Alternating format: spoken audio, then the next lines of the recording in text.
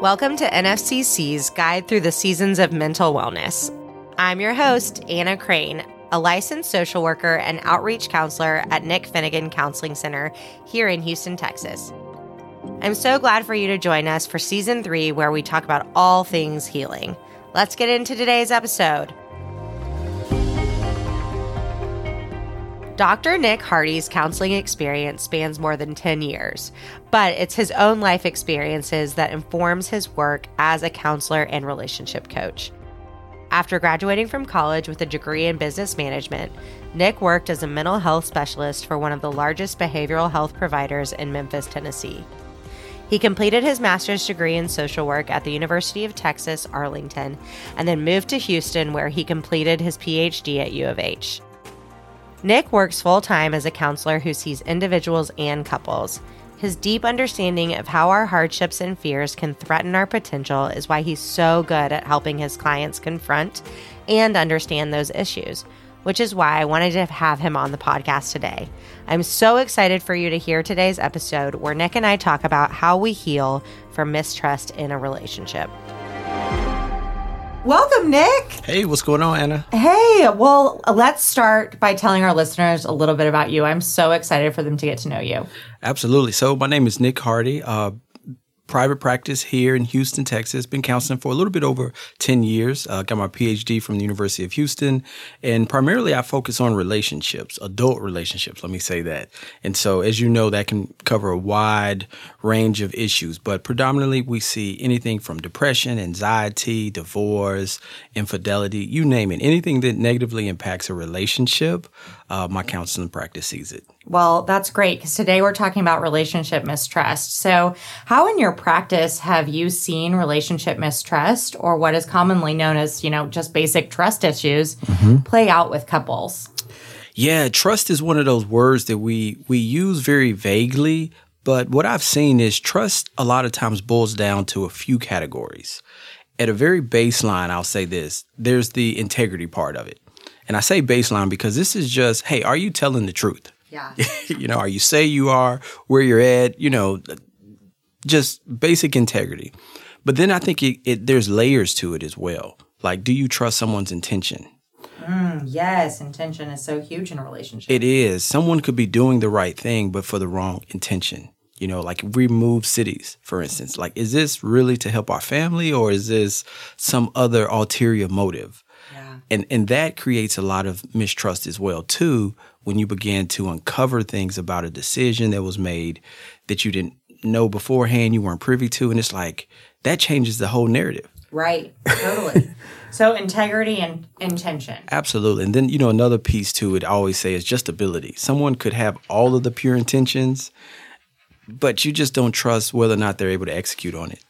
And that creates some concerns in relationships as well, too. Absolutely. I feel like so much of ability, too, is based on who we are as people. Yes. And I feel like so much of that can boil down to, and, to get a little clinical with it, attachment style. It can. Right? And how we behave as an adult based on how we were, brought up. Mm-hmm. So can you briefly explain the different attachment styles and how they may impact relationships? Yeah, you're absolutely right. I mean, attachment styles and trust, there's so much overlap there because our attachment style is based on our earliest experiences when we were growing up. And so whether someone has a anxious attachment style or whether someone has an avoidant attachment style or if they have a secure, it definitely factors into trust. So if I'm anxious and I'm with an avoidant, which happens often. Yes, it does. When they pull back, I become more anxious. Right. Which in my mind creates all of these potential trust issues.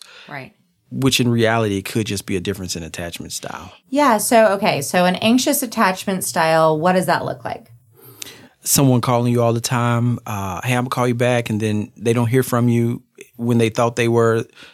They're blowing your phone up, text messages. Wanting to know where you are. All the time. Yeah, yes. That's anxious. We know the anxious. Yes. Okay. What does avoidant look like in relationships? So the avoidant, this is, and on the unhealthy side of attachments, I think more people fall on the avoidant side. Right. I would say more men fall on the avoidance. Probably so. Probably so. But again, say there's a difficult conversation. You get to a certain point in the relationship where it's like, hey, we got to make some tough decisions. You see it really play out when people are dating. They get to marriage and it's like, right when we got to that point where we're about to commit, they pull back.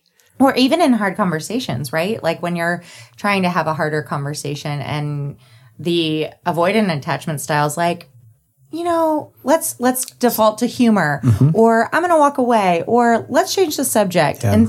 And so it doesn't have to be so extreme, right? It can feel just like, I'm just not going to talk about that right now. And a lot of times there's actually a legitimate reason as to why they're avoiding.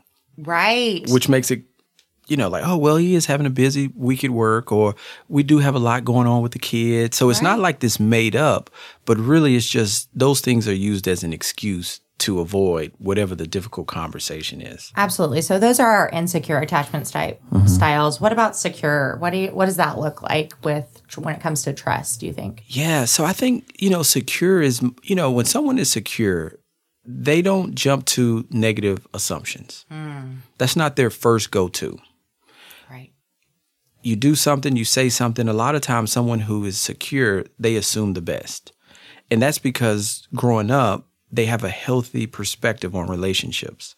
Yes. And because of that healthy perspective, the lens that they view future relationships is positive.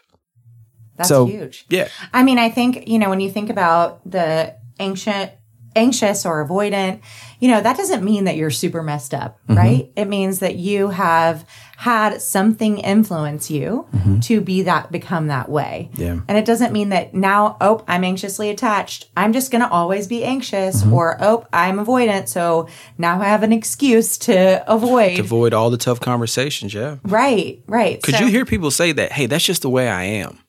And the reality is that's the way you are based on a lot of the experiences that you had. Right. Not necessarily what you need to be like moving forward. I mean, I think that that's huge to think about, too, when we think about our relationship mistrust or just our mistrust in general manifesting in our relationships.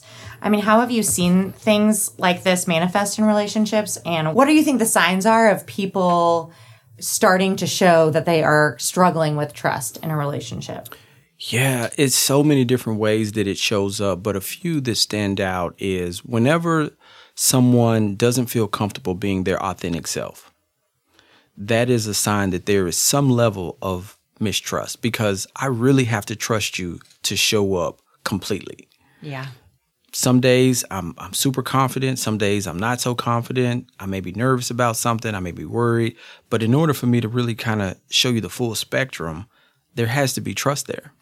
So what would you say to the person who they are their authentic selves, they're doing great in the relationship, but they feel like, man, there's nothing I can do to make you trust me? Yeah. Well, we got to go back and realize you can't change anyone. Right. And so by you operating in your authentic self doesn't mean that that's going to instantly lead to the person you're with changing. Right. They really have to do that work by themselves. Now, that doesn't mean that you can't create an environment. That doesn't mean that you can't help facilitate, influence, all of those good things. But you physically cannot change someone else. I know, which is like such a hard thing. Yeah, I think it's such is. a hard thing, especially if you're like, man, I deeply love them. I want this to go well. I don't want them to not trust me.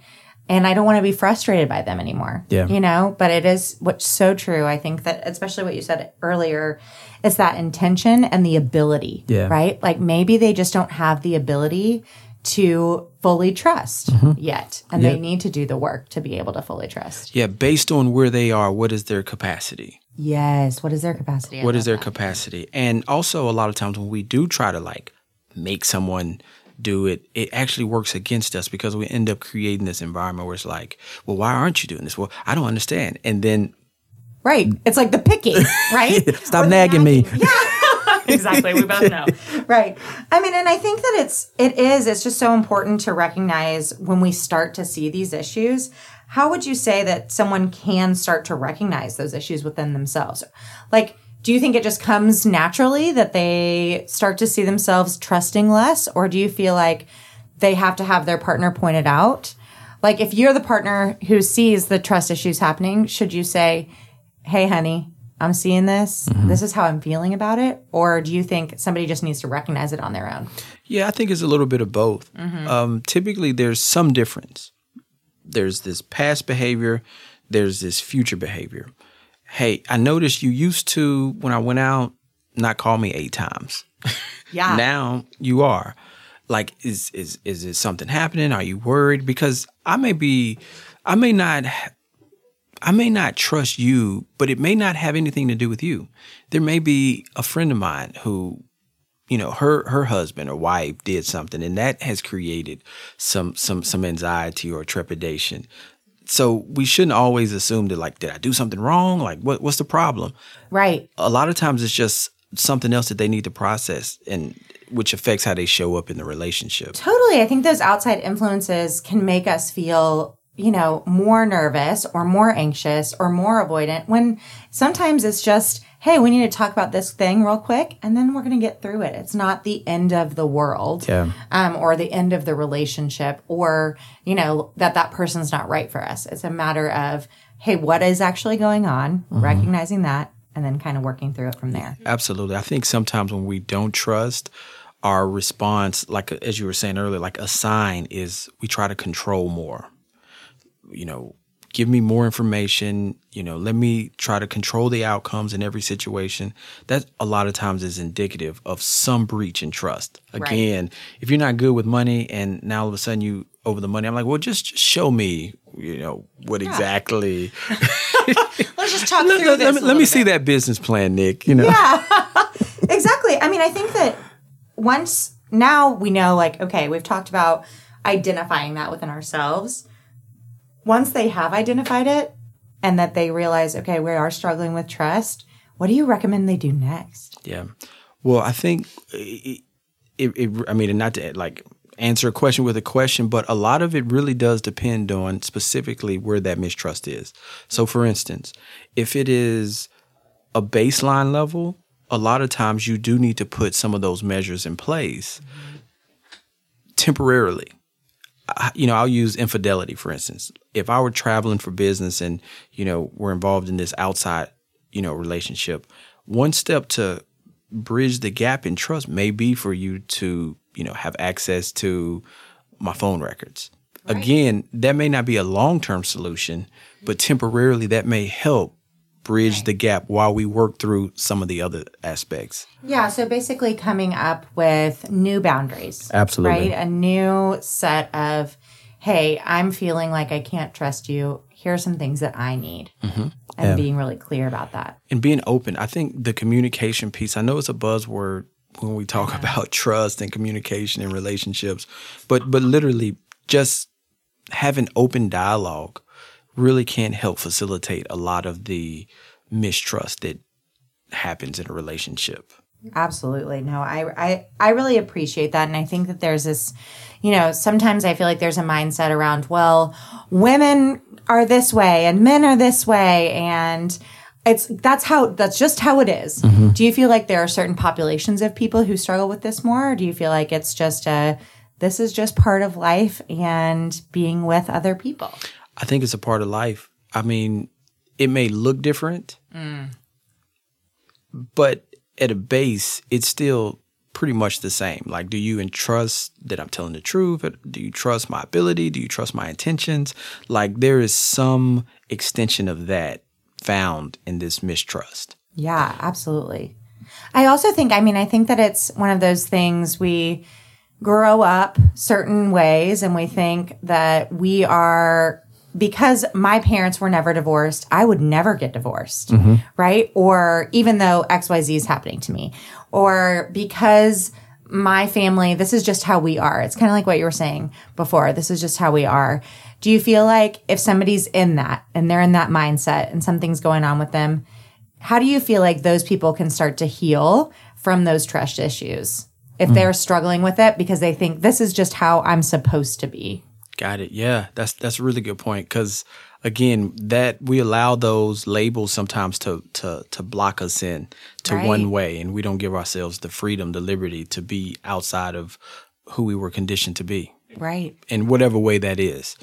So I think, one, just recognizing that this is who I am really in large part is because of my experiences growing up. Absolutely. And so that way it's more so along the lines of what happened to me, what I experienced versus who I am. Mm-hmm.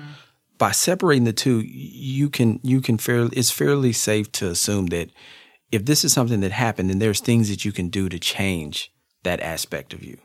But if you say this is just, hey, it is, It is what it is. It is what it is. Like, my hair is black. Like, what do you want me to do, right? Like, yeah. I mean, I do think so. I think that, there's lots of ways to start to create change within yourself. Mm-hmm. And sometimes we need a little extra push to do it. We do. And I think that can feel really hard sometimes. Oh, it is. I ask people sometimes, and it's such a simple question, but I'm like, why do you want to change? Because if it's because my wife said so, or because my husband or my mom, then the motivation to change, that's not sustainable. No. So it really does have to come from within, and it really does need to be connected to something that's of value to you long term. Yes. I love that concept of values are so important in relationship. And I think especially if trust or fairness are values to you, it needs to be communicated in your relationship so that you know from the get, hey, this is how I have told you this is something that's really important to me. Mm-hmm. Because I feel like that's how we kind of grow. It is. Well, and I think that something that I'm thinking about with that is, like I said, right? Kids look at their parents mm-hmm. and they think certain things. We have a lot of parents who are listeners. Can you walk us through? I mean, I know you're a dad. Yeah, you have two little daughters. Two little girls, dad. Yes, girl dad. So, I feel like, can you walk us through what parenting through healing from a relationship mistrust could look like? So all of the images of parents that I've worked with just like flash through my head in like instance. Well, let me say this: parenting is tough. Period. And so just normalize the fact that there's going to be work involved as you embark upon healing. Yes. And that's important because it just doesn't happen because of time. It doesn't happen always within a certain amount of time.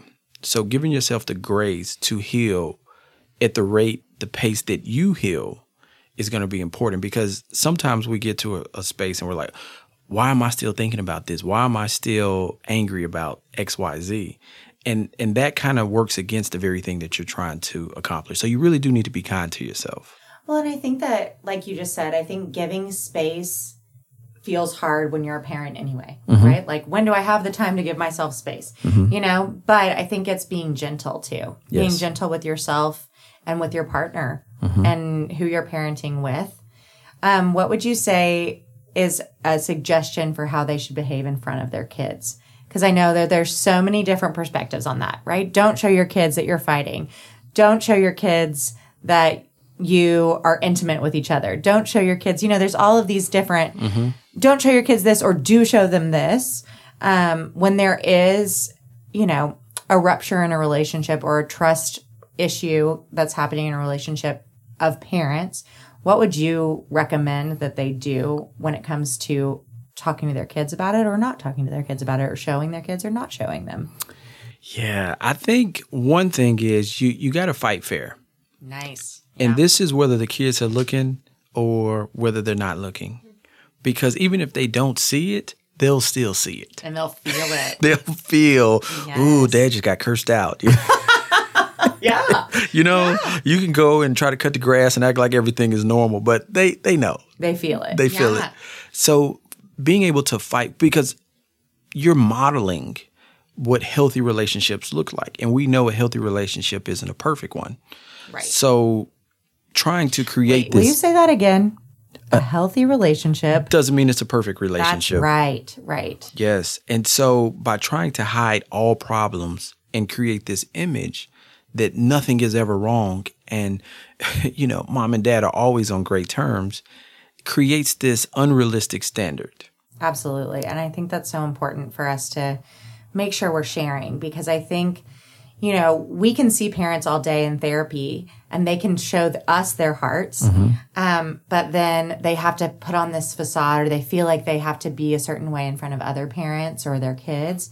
And it's, you know, you said this earlier, but it's showing up with your authentic self. Yeah. Right. And like you said, those things are modeled for kids. And I just feel like that starts so young. It does. And it shows, you know, you start dating, you get older, you know, the first sign something doesn't go perfect, you feel like, oh my gosh, this is a bad relationship. And it may be, but it may not be. Right. By and I'm not saying you need to involve your kids, because that's really the second point, is don't involve them in the actual fight. Right.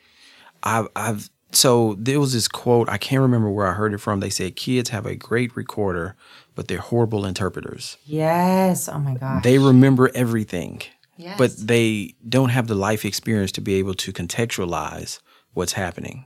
And so when we involve kids, Anna, you were there. What did you think? Yeah.